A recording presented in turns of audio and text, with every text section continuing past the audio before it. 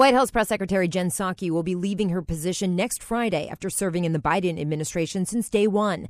Taking over at the podium, Principal Deputy Press Secretary Karine Jean-Pierre. She'll make history when she steps into her new job, the first black woman and first openly LGBTQ plus person to serve as press secretary. President Biden says in a statement that Jean-Pierre brings, quote, the experience, talent, and integrity needed for this difficult job. He says she'll be a, quote, strong voice speaking for him and his administration. Karen Travers, ABC News, the White House.